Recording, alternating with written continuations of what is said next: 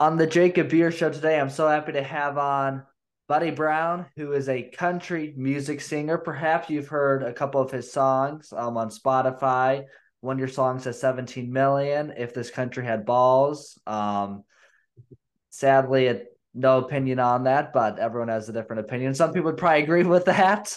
I would say mostly I agree with that statement and that song. And you've also had a couple other songs, lots of interesting ones, and you've made it big in the business without kind of having Hollywood behind you. What was that kind of like building up your profile to make it to that point?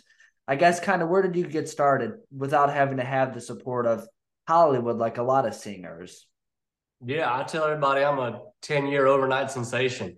It just started with grinding and doing the Nashville route, but then just kind of understanding that they were going to buy and own your soul and control everything that you did, and kind of brainwash you into thinking you had to record these songs that you didn't really believe in, or songs that you probably didn't even agree with, and then just to appease the fan base. So once you kind of get deep enough in Hollywood or Nashville, you definitely start to realize that you're only allowed to actually hit this crescendo where your opinions and your values matter. If you want to get out and break into stardom, I mean big stardom, you're gonna have to park all that stuff aside, the family, the things you love, and you have to compromise every single bit of it. I was never willing to, so I just went the independent route. It's the long road, but it's the right road. And I just encourage anybody who's got a dream to go the same route. Just be patient. If it's supposed to work, it will.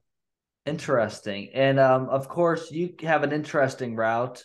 You, correct me if I'm wrong, played football in Mississippi State. Yeah, yeah. I signed SEC with guy.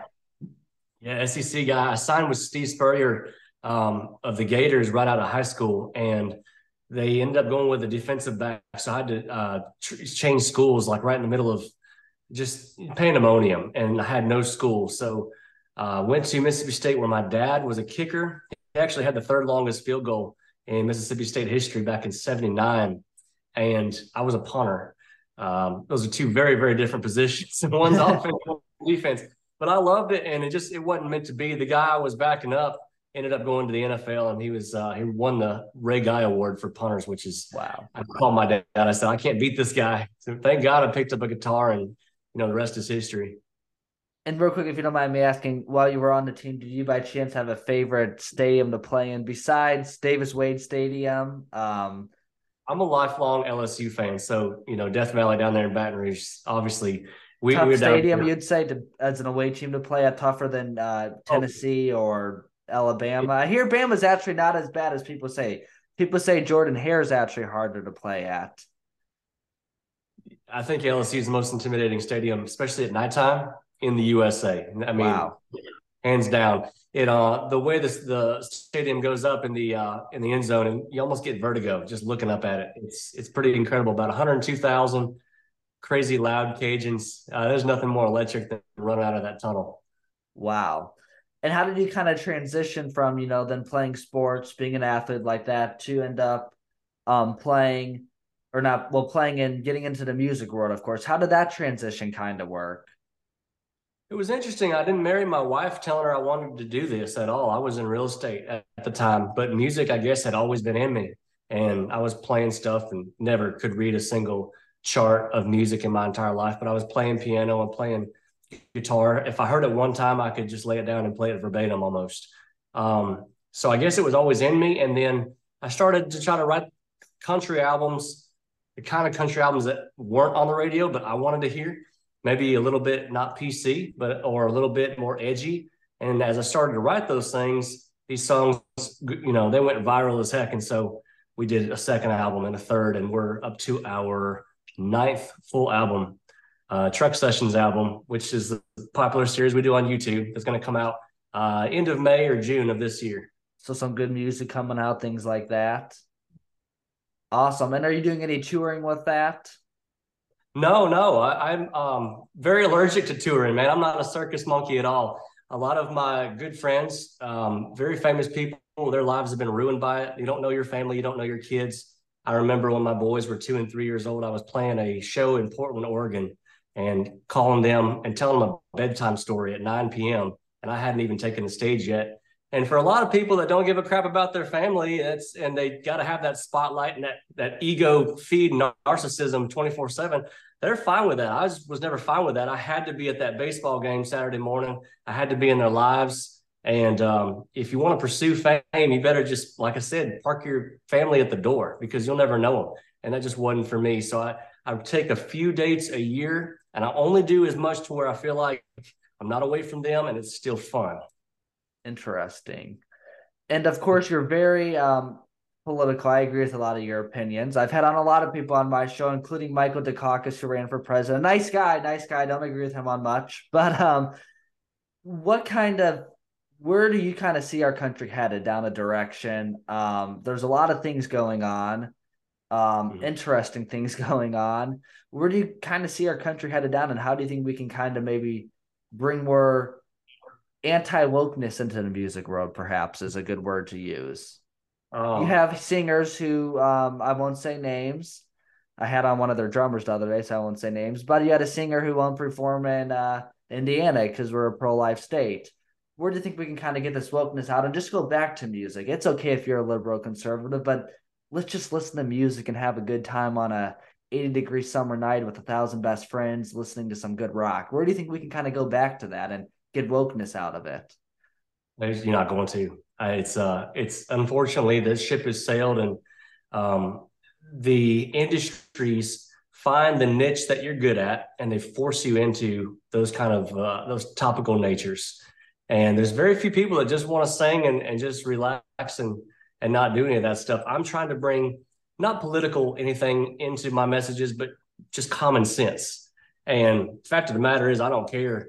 I've got family members that are very much so on the left, and we spend Thanksgiving with each other every single time, every single year.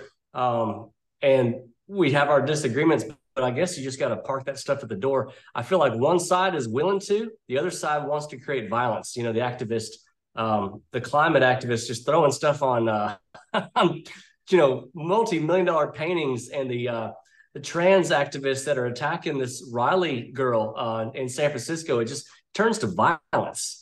I don't know any conservative, and I know the deepest circle of conservatives in Mississippi. I mean, here in the deep South, not one of them wants to create violence over anything.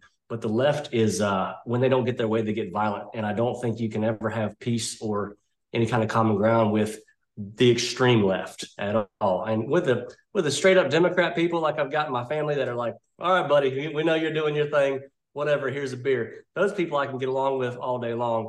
I think we need to direct every conversation toward that angle, because otherwise we're just fighting and nothing's getting accomplished. Nobody's mind's ever getting changed. You know, I agree with that completely. The give a beer and get along like that. Yeah. And, you know, here's a little thing is, I've talked to a lot of politicians on both sides, U.S. senators, you name it. And they all actually tell me, on my show at least, that they all get along behind the scenes. So who is it really that's separating the division? It's the media, if we're going to be completely honest. And I'll be 100% honest. As a podcaster, I think podcast shows like mine or Joe Rogan's show or others out there are really where it's at, because, you know, there's some good guys on Fox News and there's some decently nice people on CNN. But, you know, overall, all that still creates way too much division. And, you know, it's so hard to have a conversation like this in the media world today without so many things getting involved in it. And I just think, you know, there needs to be that thing, like you said, have a beer, have a good time, and let's celebrate country music or pop music or Christian music or whatever it is. Yeah, so much of what I do is definitely satirical. If I actually was letting any of this stuff get to me, I think I'd be a miserable human being. I'm quite the opposite, man. I want to kick back and just have a good time. My dogs say, hey, UPS man must be here. And it's funny, when I get cracked up when people take me very, very seriously. I'm like, you don't know me at all. This is I definitely can see both sides of the argument always. And sometimes I find myself a lot more to the middle than the right. And I'm not even a registered Republican, you know, if truth be known, because I don't feel like they got the balls to get the stuff done that I'd want to get done. I'm a conservative, and I could never be a liberal, but I guess I'm basically more libertarian than anything else. It really comes down to, do you want peace in your life? Do you want, that kind of certainty where you can go to bed every night and be very, very comfortable in your own skin and comfortable around people who are not like you? That's definitely, what I stand for. And I'm a very live and let live guy. So anything I say that sounds very black and white is probably going to be satirical, and it definitely works, and I'm having a lot of fun with it. And the fun part is the part I can never give up, because it's just a blast to watch people squirm who cannot live outside that box of black and white. For sure. No, absolutely. And then a couple other questions I had was, what advice would you have for somebody then to kind of get in the music business if they don't want to, like you mentioned, be away from family? Like, what's, I guess, would you say are 3 steps you'd kind of have for that? Because it sounds easy, but it's still tough, to get music out there, make some money, put food on the table, things like that. So like what you've been able to do, having some good songs out there with quite a bit of views and all that stuff, while not, having to be forced to do all this with management, how do you kind of break that thin line, and how do you have advice for somebody wanting to go into that? Yeah, I would, unless you just absolutely have to be on stage, do it social media wise. I mean, you couldn't have even done it before 2010, really. And now you can, and I take full advantage of it. And the music, I've got a friend who's a member of the Grand Ole Opry, and somebody was walking up to him at a baseball game saying, you really sound like a conservative guy. You should listen to Buddy Brown. And he's sitting next to a guy from the Grand Ole Opry. It's funny, like that's not the method anymore of being this big time on the radio guy. Nobody's ever going to know you. So if you put the effort in, YouTube. Yeah, if you put the effort in and just do it online through social media, through all the music outlets, they're going to know you. The world is changing. And I feel like I was one of the first to pioneer that. So, like I said, don't go into the music scene, on stage scene, unless you just have to be, unless that's what makes you feel whole. Like you got to be doing that. And I would highly advise you to be single if you're going to go that route. For sure. And podcast, even, not that my show's as big as Joe Rogan's show or anywhere close to that, but you look at Joe Rogan as an example. He pretty much has like probably 98% of freedom over his show. If it was mainstream, some of the guests on his show would not be appearing on there. You wouldn't be able to have a conversation with Bernie Sanders or also have a conversation with Alex Jones. That wouldn't be possible if you were on Fox or CNN. You wouldn't be able to talk to Bob Lazar, the guy who worked at Area 51, or so he says. Whereas with that independent media, like you said, you have so much more freedom over it to do whatever you want. You're not owned. And look, he's still able to make a good career out of it and put plenty of bread on the table at night. So I hear that a lot from people in industries, not just singing, but podcasting as well with that. So appreciate that advice there. And hopefully people who listen will think that might be a new approach to the music world or any world with social media. So appreciate that. The last thing I'd say about that is just to stick to your guns, because everybody's going to, whether it's podcasting or acting or music or whatever your job specialty is, somebody's going to come around and try to change you to, fit inside their little box. So don't be afraid to take that little box and shove it up their butt, because at the end of the day, if you stick to your guns and it doesn't work, at least you stuck to your guns. I did, and I changed for nobody, and it worked. So that feeling is unbelievable, because now we're talking 100% freedom with what I do. And I don't know of any other way you could possibly want to live. So even if it goes slower, if you're truly just valuing and getting just the absolute, most excitement out of what you're doing every single day, because this is what you believe in, then this is what you should be doing. You don't need to look for something that's going to get bigger ratings or the trend. Don't ever follow trends. By the time you try to jump on the trend bandwagon, that trend is already over.